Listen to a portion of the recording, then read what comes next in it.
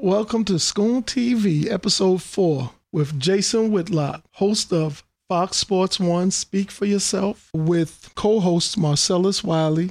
Let's get right into it, Jason. Yeah. What's going on with you in social media? And and all the names, all the names people call you and all these things. First of all, let me say this. Your show is perhaps one of the blackest talk shows on a network like Fox. How did that happen? And is that an accurate description? Yeah, I think the show is decidedly black, intentionally. But, how it happened is, I had a vision for what I wanted to do after Colin Cowherd, who I was partnered with originally on Speak for Yourself. After he left, I had a vision of what I wanted to do, and I wanted to work with somebody like Marcellus Wiley because I wanted to speak from a black platform so that people could hear me correctly. Sometimes when you are in a setting that's too diverse, you're not heard properly. And so for me, in my point of view, which is more traditional, which is a bit masculine for these times, I needed to be in a setting where people could hear me in perspective, and I needed to be around the kind of people I've been around my entire life: athletes, driven people, masculine people, sports people. And so, and again, the show, we have some white guests, but it certainly is, a black talk show. And, I'm proud of that. Now, I saw you post a picture of a black woman who played basketball, and you hired her. And you hire a lot of people behind the scenes as well, black people? Yeah, give them jobs? We have. Again, we certainly have some people that work with us that aren't black. I'd say probably half of the support staff is black, half of it is probably white or Asian. But yeah, we hired Nina Davis because, I like athletes. And, it's like the Darnell kid that's on the show. He's from my neighborhood. Played football at my high school, played football at my college, a young person that I believe in. And so we've added him to the show. And then Nina Davis was a great basketball player at the University of Baylor, a Wooden Award finalist multiple times, an All-American multiple times. The Baylor women's basketball coach, Kim Mulkey's been a friend of mine for more than 20 years. And she recommended Nina as somebody for me to work with if I was looking for a young black woman that could run with the big dogs, per se. And so Nina's working behind the scenes now as we develop her in her television career. But hopefully at some point, Nina will be on air with us talking sports because I want that point of view represented. And then, we got my Uncle Jimmy, or I call him Uncle Jimmy, but basically one of my best friends from Kansas City, one of my best friends from the last 20 some odd years. He plays the role of my uncle on the show. And but there's a bunch of people that help to do the show. Maybe I could say it like this. It's not so much that you simply hire blacks, but I think it's important because of the stereotype you get on social media that you are anti-black, that it's known that you give people opportunities. Now, when you give black people opportunities, it's not that you discriminate against anyone else because you don't. No, I definitely don't. All right. And so I've certainly given some white people some opportunities as well. But I say this kind of jokingly, but there is some truth to it. Generally speaking, when I show up, the black unemployment rate is going to go down. That's been my history as a journalist. And, there's a reason why I went over to ESPN to try to help them start the Undefeated. I wanted to help build a platform for black journalists to address some issues from a more honest perspective. That was my vision, and that's why I went back to ESPN. Unfortunately, it didn't work out for me, but the site lives on, and 40, 50 black journalists have jobs at ESPN based off that vision, and that's something I'm proud of. That was your vision? Absolutely. Me and the John Skipper, the guy that ran ESPN, yeah, that was definitely my vision. You know, as a veteran in the industry, right? You've been on TV now for how many years? Since 1998, maybe. National TV, 20 years. 20 years. Now, should you be commended for the work that you've done and the opportunities you have created for people who look like you? Because isn't that better than begging people? Well, Curtis, I'm going to be honest with you, and this will sound like a game or virtue signaling maybe, but I am commended for it. Mm-hmm. Again, you gotta, social media is not the real world, in my view.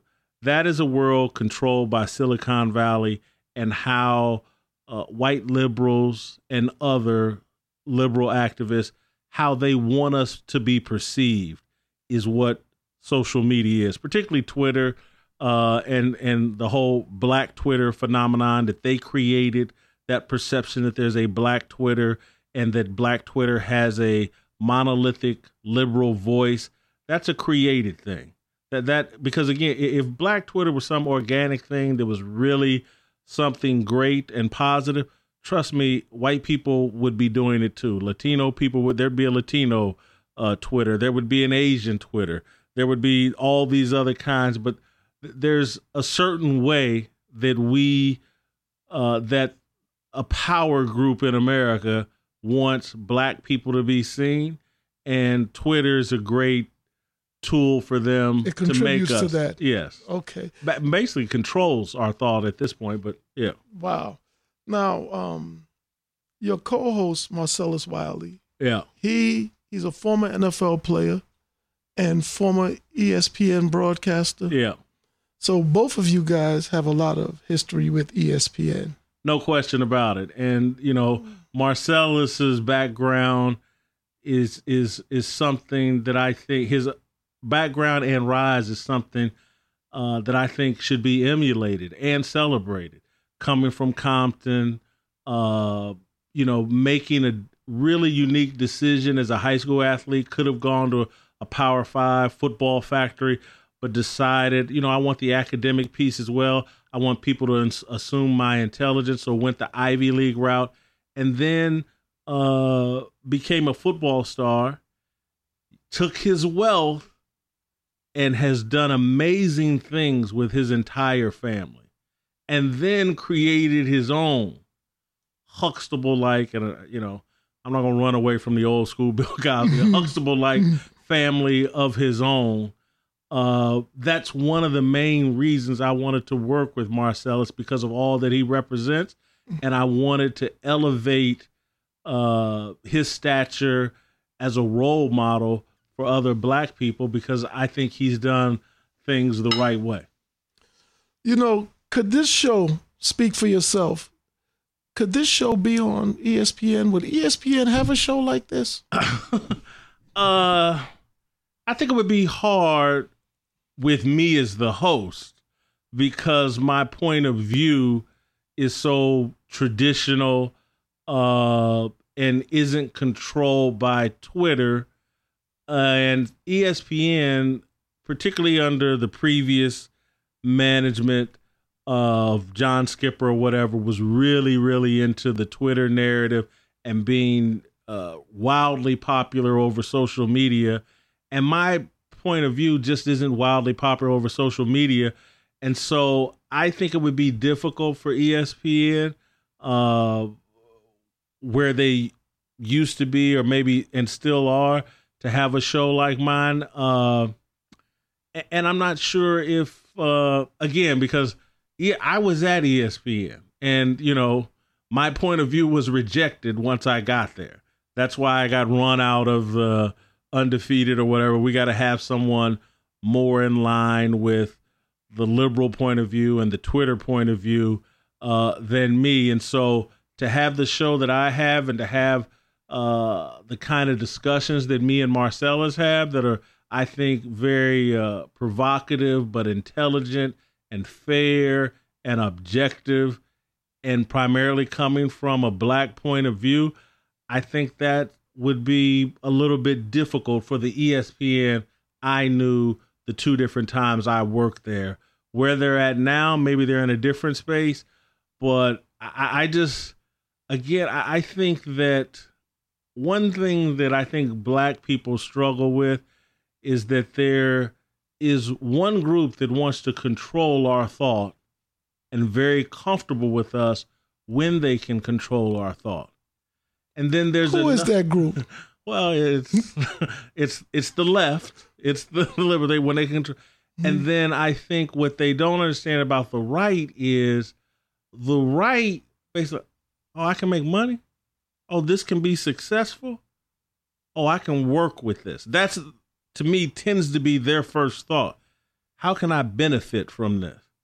And if you can ever get your mindset in the mind of like, how can I do business with this person? Because everybody, this is a capitalistic society.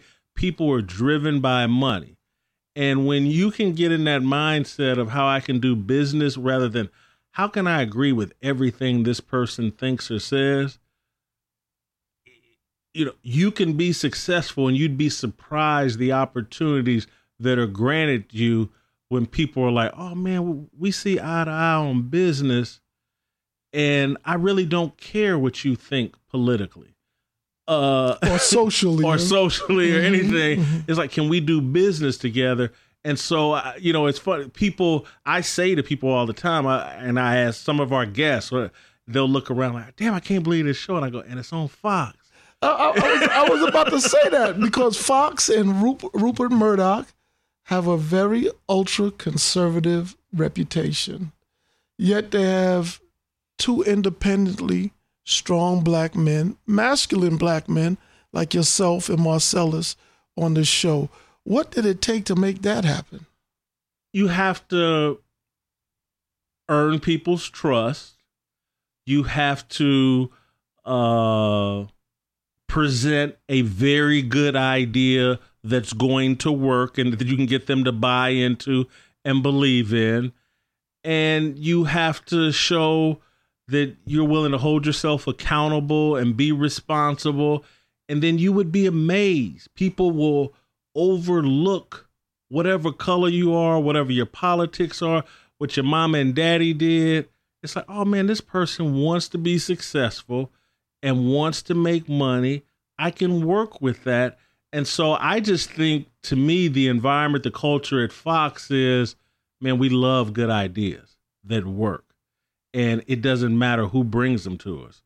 We'll get behind it if we believe in it and we believe this person's willing to do the work to see them through fruition. And I just think if you look at where Marcellus started from Compton, all the way to his rise as an athlete, it's like, oh, that's someone I can believe in. He's shown a track record through his life that, you know, damn whatever adversity's in front of you, that guy's going to be successful.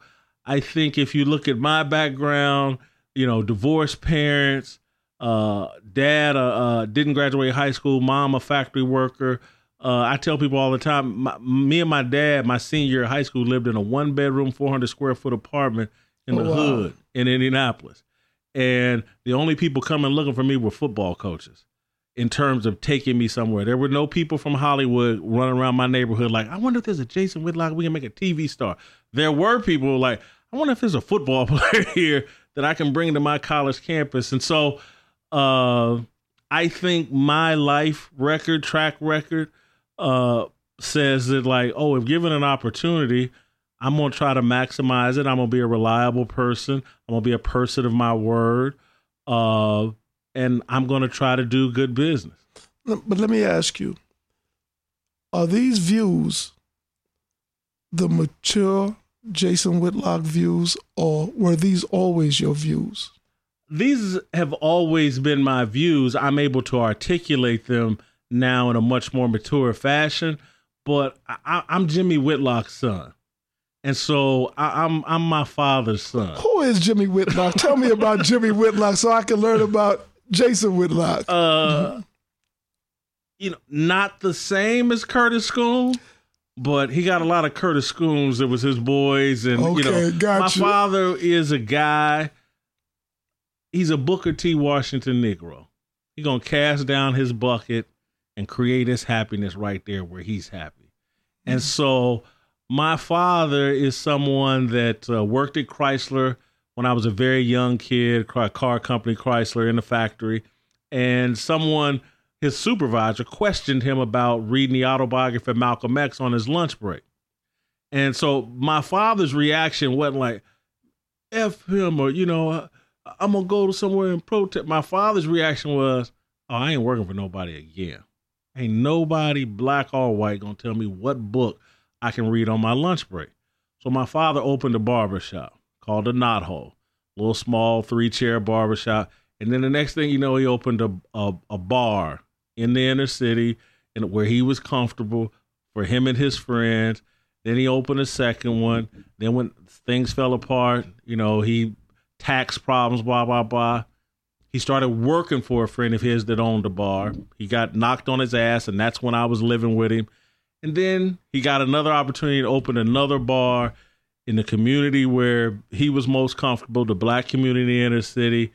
That went well for about 25 years until he passed. 25? Yeah, he built a brand new house in the hood around the people that made him happy. And so he was just somebody that really wasn't into excuses, really was like, hey, man, do for yourself, take care of yourself, create your happiness, and not sitting around worrying about what prejudiced white people think or don't think, because in his world, when he went to his job or his bar, it was all black. When he went home to his neighborhood, it was all black. When he went out to socialize with his buddy, it was all black. He just didn't have a lot of time to sit around and worry about what white folks are doing because he didn't have a lot of engagement with them. And it's not that he had, because my father, because of some things that happened, not a big fan of white people, but I never saw him disrespect anybody. He more than being prejudiced or hateful towards white people, my father pretty much spent every day, he wanted to be happy, he wanted to be respected. Anybody that gave him respect, he gave them respect. But, he just liked his little existence he created here in America. Would he be proud of the man you became? I think without question. He'd be very proud. He would think that, for the most part, I represent his views. We occasionally we got sideways over some of my dating choices, but that's a different subject. Okay. Let me ask you this now. LeBron James. What? You get a lot of flack because you criticize LeBron. Is there any doubt that LeBron is perhaps a top 5 player in the league? Well, LeBron is either the first or second best player in the league still today at 34, 35 years old. I think that goes without question. So what is the basis of your criticisms of LeBron? Well, as a basketball player, I have very few. Now, there are some personality quirks of his that I'd love to examine because they impact his basketball career. And so I'm a critic, and I'm not, critics have jobs. That's your job. Yeah. Praisers, I don't know of any jobs called praisers other than at church. My aunt's a hell of a praise dancer. But I'm a critic. That's what I get paid for. And so you can't find anybody, including myself, that I don't criticize constantly and nitpick. That's my job. That's what has made me interested and kept me employed the last 30 years. And so LeBron is one of, if not the most discussed athlete of the last 20 years. And I'm a critic. And so when things are going well for LeBron, I do dish out a lot of praise. But where LeBron is at right now, what has happened to him in the aftermath of the decision, I think has taken him to a place where he's not the best representation of himself. I think he's gotten caught up in social media. I think he's gotten caught up in a victim's mentality that I think is poisonous to us as black people. So LeBron has pivoted, and I think he's misunderstood his rise and has pivoted to a place where he gets criticized by me. Do you think it's his place to antagonize the president of the United States on Twitter as a basketball player? Is that his job to speak? Is he enhancing his role as a player, or is he expanding it into something else? Look, I've said this, and this ask me a follow-up if this is a dodge, because it might be a dodge. but there's very little difference. People get very upset me when I say that. Very little difference between LeBron and President Trump. And that's why they both like to go to Twitter, and they're addicted to Twitter, and they attack people in a very primitive, unsophisticated way. You know, I think LeBron has called Trump a bum ass and things that just aren't very articulate or sophisticated. His criticisms of Trump just aren't. And so I look at LeBron and go, you a lot like Trump. You know, do you think that's coming from him, or is he playing to a crowd? Oh, he's certainly playing to a crowd. And again, I say that he's been led astray and pivoted and thinks that, and again, but it's not just him. I think we as black people have been led astray.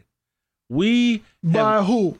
By politics. We have abandoned God and our religious principles and our religious devotion and thrown ourselves. We think all of our solutions are political. And I just don't. I think our solutions are spiritual and cultural. And that's the disconnect between me and Twitter and a segment of the black population. I believe culture and spirituality are our solutions. Politics, no. There was a time that there were laws in place that crippled us. Couldn't vote, couldn't eat here, you paid taxes but couldn't go to school here, things like. And Martin Luther King and that era addressed those laws pretty aggressively. What I see a lot now from Black Lives Matters to Colin Kaepernick, it's like we're protesting for hugs and kisses. And it's like if the white man would just come over here and hug us and kiss us, our life would be better. If you out here protesting for laws and things, specific change that has an end game and a solution, I'm all for it. But if we're just sitting around protesting because white people don't love us enough, that's inappropriate, speaks to an insecurity and an inferiority complex that you have. You don't have a belief in yourself. And I take that straight from my father. My father's, all his solutions started with Jimmy Whitlock, not anyone outside. Fix your own problems first. If the white man loves or hates you is virtually irrelevant if you're in the right mindset. If you love yourself. You know, you said something about masculinity a few times. You referenced it right now. The NFL is a very masculine sport, is it not? Without question. It's the most masculine thing in pop culture, and it's the most powerful thing in pop culture. Are there some sort of effort underway to emasculate NFL players, black NFL players? They look, the NFL is the largest showcase of black masculinity we've ever seen in America. It's the most popular show on Fox, ESPN, ABC, NBC, and CBS. That's 5 television networks that the NFL is the number one show on. That's unprecedented in pop culture. That's unprecedented in television history. And so, and it's a showcase of black male masculinity. And I just don't think some people are comfortable with that. And I think if you look at our society as a whole, there's an attack on masculinity. They say there's an attack on toxic masculinity. I say there's an attack just on masculinity in general. And football, in terms of pop culture, is the head of the snake. And yeah, I think football's under attack for those political reasons. What is the goal to emasculate such a masculine sport? Should we start playing flag football? Well, again, I think there's a group, a part of society that has decided that men are the cause of all problems in the world. And let's say that's true. But you also got to give men then credit for the good things in the world. If they get all the blame for everything bad, give them all the credit for everything that's good. Mm-hmm. And so don't try to, the bad things are all on y'all and the good things are on us. I think that, the world, there's an element of the world that wants to usher in new leadership, female leadership across the world. It's like the time for man has passed in their mind. And so, again, if there's going to be an attack on any group, black people are going to be the first people up to get attacked. And so I feel like, and I know white guys will disagree with this because I hear them crying all the time. They feel like they're under the hardest attack. Mm-hmm. And I'm like, man, y'all don't even know. Mm-hmm. So in my view, we are under the harshest attack. Our masculinity is under the harshest attack. And, football is caught in that collateral damage. Football is a symbol of that masculinity. Without question. And it's so powerful in popular culture that if you can bring that down, you have a chance of bringing everything else down along with it. Marcellus Wiley had some interesting takes on Colin Kaepernick, Eric Reed, Kenny Stills. What's the deal with these guys, and are they part of the attack on the masculinity in football? I think that group, that trio, and this will sound much harsher than it's intended. It's just factual, and some people are unfamiliar with the term. But if you understand the term, I'm not trying to be malicious. They're useful idiots. And if you understand a Marxist, socialist, communist point of view and agenda, you have to have useful idiots. You have to have people that don't know they're being used as Trojan horses to usher in the change that you want seen. And so Colin Kaepernick is really part of the attack on football. There's the whole thing of like, he's systematic oppression, and that's what his systemic oppression, that's what this is all about on the flag. No, Colin Kaepernick is a Trojan horse. Let's see if we can get black people to stop supporting football, which is the craziest thing black men could do, black women as well, but I'm going to put it primarily on black men, because if you can name me an industry that has been better to the black man than football, I'd love to hear it. It certainly isn't rap and some of this other stuff that's near and dear to our hearts.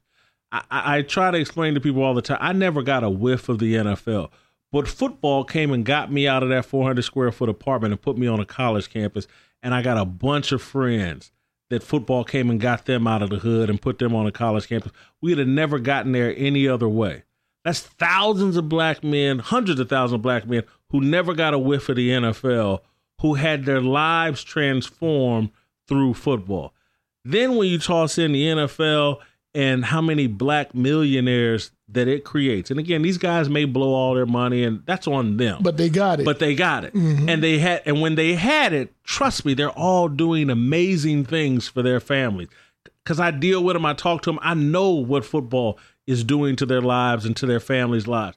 Football has done that in immense numbers. And people, but it's basketball. Basketball has 450 players. The NFL has nearly 2,000, 12 to 1,300 of them black. And so there's nothing. Wow. There's no industry that's been better to us than football. But over Colin Kaepernick, who, again, just factually, this isn't malicious, but just factually, he doesn't know his black father abandoned him. His white mother gave him up for adoption. A white couple, a lovely white couple in Wisconsin adopted him and raised him in the suburbs in California and in Wisconsin.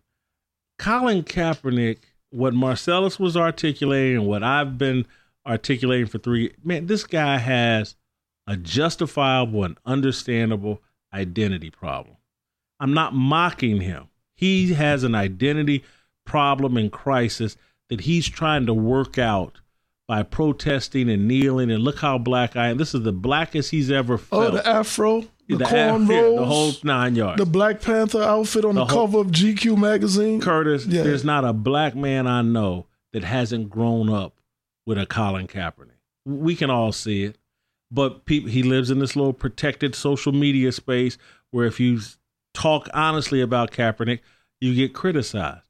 But I have sympathy for Cap's issues in this American society, trying to work out your identity issues when you're a mixed race, didn't grow up in the black community. I'm sure has felt rejection from both sides. And so he's confused. He has a handler, Ness Nitty, that also is his in black. girlfriend? Yeah, his the girlfriend. Egyptian lady, yeah. Who also is in black. And she's older and more experienced than him as well. And more experienced in every way with 49ers, the whole nine. Exactly. And so his handler, who isn't black, is trying to help him through the blackest moment of his life that they've had. And so Cap is involved with trying to smear and dirty and hurt the NFL. He's systematic oppression. That isn't his handlers. That's not their end game. Why though? I mean, why is he trying to hurt the NFL? The NFL has been good to Cap, hasn't it?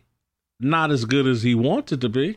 And so, and so when things were going well for Cap, when he was going to the Super Bowl and, was a star and wearing Beats by Dre's and a brand, Cap was as happy as anybody, taking his shirt off and get it tatted up and kicking it and partying with whomever.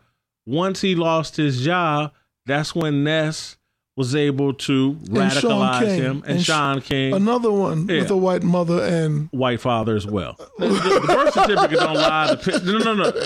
Curtis, I'm just trying. People laugh, but it's just factual. He looks just like his white daddy. It's on. They got pictures of his white daddy who's on the birth certificate. He looks just like him. But Oprah gave him a scholarship to Morehouse. She didn't know. But it's been proven. And so that's another guy. I mean, when you are born to two white parents, but have convinced yourself you're black, you have an identity issue. Rachel Dolezal. You have an identity issue. And so, again, I think there's a profile for what Twitter elevates and supports, what social media elevates and supports. If you have major identity issues, somebody's going to get in your ear. I know how to make you feel black. Say this. Tweet out this. Stand for this or that, or kneel for this or that. And we're going to help you feel really black over Twitter and social media. And young people are addicted to it. And to some degree, I blame our generation, man, because I'm 52 years old, Curtis, and I don't have kids, but I lump myself in here with everybody else. Curtis, I'm looking at, man, we've done a horrible job raising our kids. Plain and simple. We have to take responsibility for that. This madness we see is a reflection of us. Were we responsible with our young people the way generations before us were responsible for us? I just don't think we have been. I think we set pretty bad examples. Yeah. Let me see. Eric Reed and Kenny Stills. Kenny Stills, someone dug up some pictures of him. They didn't have to dig very far. Somebody went to his in a dress. IG. In a dress. Yeah. And he said sometimes he likes to wear dresses. Maybe the guys who are attacking masculinity in the NFL, maybe that's something personal for them, and they're just projecting it. I'm not fully up to speed on the Kenny Stills pictures and things like that, so I don't want to go there. I think at the end of the day, the pictures I've seen and the things that I've been told, I don't think it's a coincidence that these guys are either mixed race, grew up a bit disconnected from the black community out in the suburbs. I think Kenny Stills, less than 1% of his high school was African American. I think he's mixed race.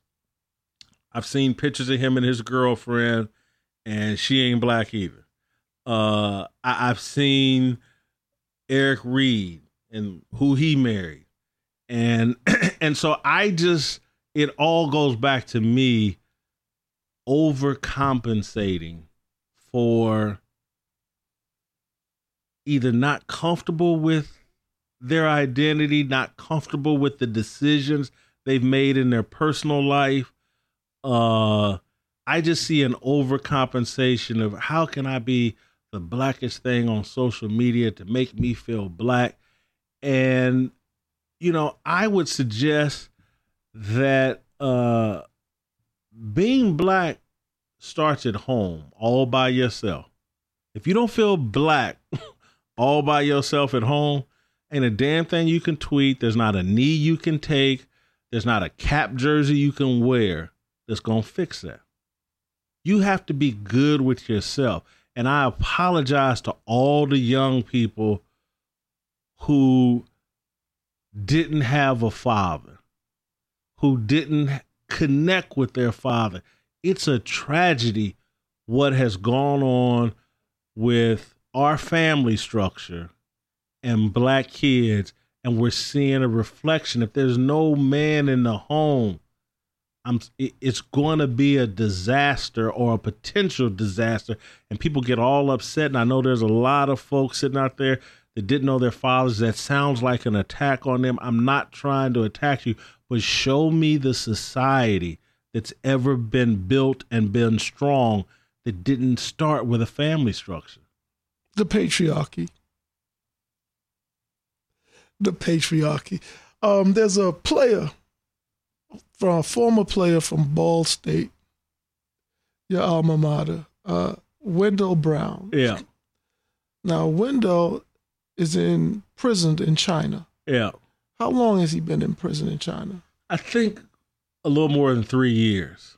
But I think Wendell's scheduled to be released here this month, or scheduled. That's the last I heard. That was our understanding coming into this year, that he was going to be released and sent home here in September. You've been keeping tabs on Wendell? Yeah, I've been keeping tabs on Wendell the entire time. Ball State has been keeping tabs on Wendell and providing Wendell and his family some support. I've been in contact with the mom, and obviously through my Ball State connection. I've known Wendell since he was a kid at Ball State, and Wendell's probably 20 years younger than me, but my connection to Ball State football has been unending, and so I pretty much know all the kids that came through the program. And at that time, when Wendell played, a very good friend of mine, Brady Hoke, was the head coach, and so I knew Wendell when he was coming up at Ball State, and have followed him and kept up with him for 15 years. You've supported Wendell in his tribulation that he's going through, haven't you? A lot of us have helped. I know you don't want to get into detail, right. but a lot of us have. The point I'm trying to get at is that here you are, the guy that people who don't know anything about black people get on Twitter and call you a coon. Yet you're hiring black people, when black people are in trouble overseas, you're behind the scenes doing what you can, whatever it is. We're not going to ask specifics, you know what I mean? Right. But you're there. You're somebody that people who look like you can count on when they know you. How does it feel when they call you these names, Uncle Tom and this, that, the other, and so on and so forth? Does it bother you at all? It frustrates, but it does not, Curtis, man. One, because I figured out what social media is and who's controlling it, that helps me lessen my frustration. And so I just don't believe a lot of the stuff I see over Twitter. That's bought and paid for. It's algorithms. It's Twitter bots. What I represent is a voice in the media space that Silicon Valley wants to diminish, because black masculinity and traditional values, belief in God, things like that, they don't want that on a large platform. And so a lot of the stuff you see over social media is just a bat signal to everybody else in the media, particularly young black people. Don't be like Whitlock, or you'll get slammed and smeared this way over your social media. I don't care. I'm good with God. I'm good with my family. I don't care. I got friends that love me. Some random artificial intelligence or real people that are just idiots that don't know me throwing some names and insults at me, it doesn't do anything to me, because again, I'm sitting there going, you know, they crucified Jesus. I mean, right? They ain't put me on a cross and, you know, stamp my hands on a piece of wood. And so all they've done is name call me. I can handle this. I'm listening to you, but I'm hearing you're promoting strong family values and masculine accountability for our communities. Are you a conservative? I'm not political, but my views, I think, can be fairly called conservative. And again, the scam that's been run on black people is, and again, anytime you say conservative, people, well, that's Ronald Reagan. That's blah, blah, blah, blah. No, what conservative means is like believe in God, believe in prayer in school, believe in family, believe in the patriarchy. Well, and again, I done told I am the patriarchy. I tell people up front, you know, and I pay a price for that with these woke women out here now. But I believe men and women have unique responsibilities, and I'm willing to live up to mine as a man. And again, unique responsibilities, not unequal responsibilities, unique responsibilities. All the responsibilities that apply to a man, I'm willing to take on. And if that makes me conservative, then I'm conservative, because, and I don't run from that. But Curtis, I've never voted because I really don't believe in politics or politicians. I don't trust any of them. I don't involve myself in politics. But are my views conservative like Booker T. Washington's views are conservative? Absolutely. I'm going to take care of me and my family come hell or high water. They're going to have to put me in a grave. That's what I'll be done, taking care of me and my family. You do have conservative views, but you're not a proponent for the Second Amendment, are you? No. See, a lot of liberals would be surprised to hear that. No, they wouldn't, because I've written about it. Okay. What they try to put me in a box and think that all of my, you know, that I have some ideology or whatever. I really don't. But no, I'm not a proponent of the Second Amendment personally. I understand, though, why some people love the Second Amendment and aren't going to let that go.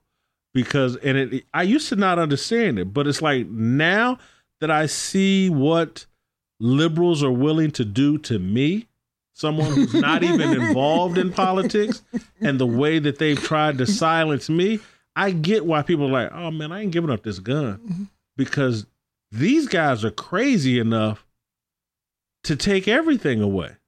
And so I get it. To me, I think the Second Amendment has outlived its usefulness, but I get why people don't want to give up their guns. And, can't say that I support them, but I understand. Okay. Recently in the news, there's been talk of Jay-Z's deal with the NFL.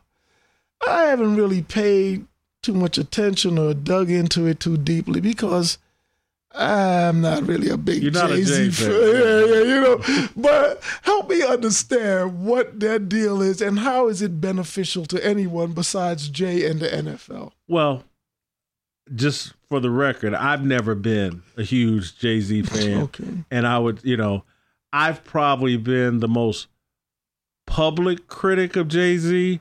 You've been the most powerful critic of Jay-Z I've ever seen, because you actually have had some interactions or whatever. But I got to give Jay-Z credit, man. I think this deal he's cut with the NFL is genius. And I think Jay-Z, and I'm willing to maybe admit I'll be proven wrong, but I think Jay-Z is pivoting in a smarter way than Kanye did. And I'll give him that. Yeah. I'll give him that for sure. And so I've heard Jay-Z say some things over the past month, week, or whatever that have blown my mind. And give me a few examples. I can give you one. Was when he said that, hey, look, in order for me to do business, I have to engage with people that I disagree with politically. I agree. That's the only way to do business. I agree. That's an obvious statement, but social media has made common sense very uncommon, and they've made common sense very controversial. If you state a common sense opinion, social media will make you, oh, that's the most controversial thing in the world. And so Jay-Z having the balls to say, hey, man, I do business with people that I don't necessarily agree with all the time politically. That's a big thing, because we live in this cancel culture right now where, oh, my God, if someone disagrees with me, I never want to interact with them ever again. Jay-Z, to me, is showing a level of intelligence and pragmatism that I didn't know he had. And so I can't do nothing but respect it and applaud it. And perhaps what Jay-Z will be able to do, just by showing an alliance with the NFL, is open these football players' minds to the fact, hey, man, you're here to conduct business and make money in the NFL. You're not here to protest and have all your little political agendas realized. You're here to make money. That's what the NFL has to offer you.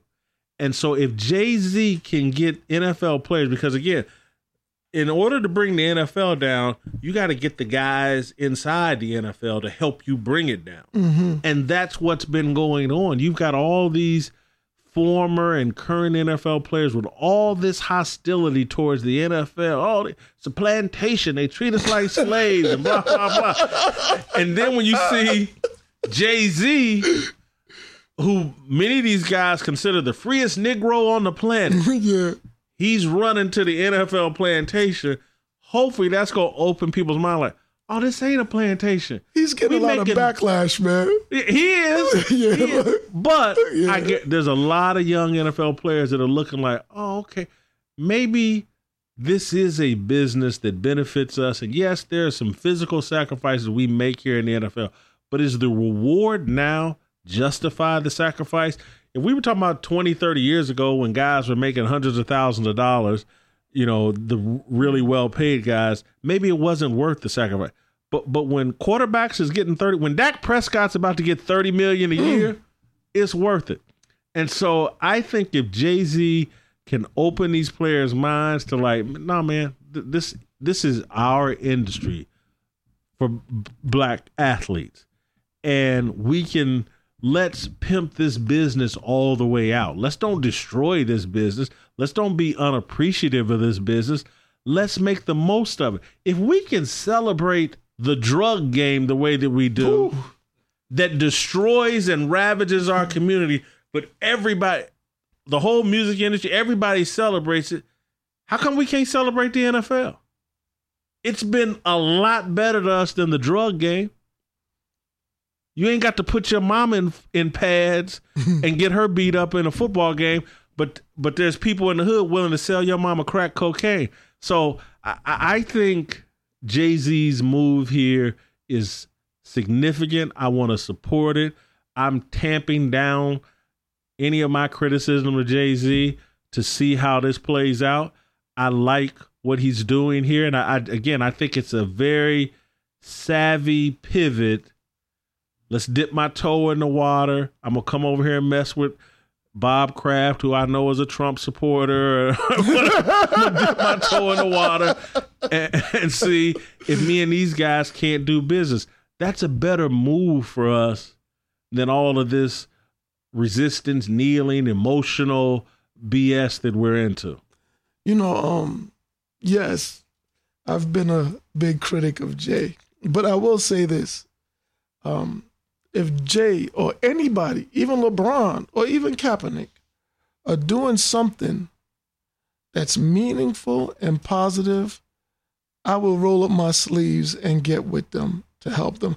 I just don't believe in the things that they've shown me in the past. But that could always change, and my position would change as a result. Can you say the same? Because Jay-Z proves it. I've written all kinds of things blasting Jay-Z. People were blown away like, damn, Whitlock's out here defending Jay-Z. I've been killing Jay-Z for years. Yeah. But when people do things that I agree with, I don't care who it is. My worst enemy, if they do something that I think, oh, that's beneficial for us, I'm going to be with it. That's something as a community we seem to have lost. Dave Chappelle just had a recent stand-up. Awesome. And he spoke about the cancel culture. And it seems that we have this mentality now that's maybe more prevalent on social media than anywhere else, that if you have opinions that go against what the consensus is for that small group, you're no longer black. Forget that you're no longer no longer right. You're no longer black. Is this how you see it? And what is cancel culture to you? Thought control. And it's again, there's a dogma that social media makes you adhere to. And this is why I give Dave Chappelle and his little Sticks and Stones deal on Netflix the ultimate salute. This dude went in there and said, fuck it. I'm going to crack any joke I want to crack. Anything that's taboo, I'm going right at it. And he did it because he knows he has that kind of power. He's got enough equity that it's like, they cancel me, I'm good.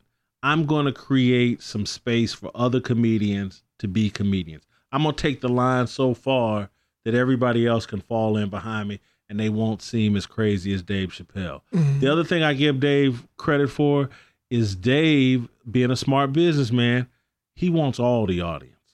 You know, Clinton supporter, Trump supporter, black, white, rich, poor. He wants everybody to come to his show. And so he stays away from politics. He just stays out of it. And people, I don't know if you saw the back end of his comedy special. He did an interview where he let a crowd ask him questions. And somebody asked him, what we gonna do if Trump get reelected? And Dave go, I'm gonna get another tax break.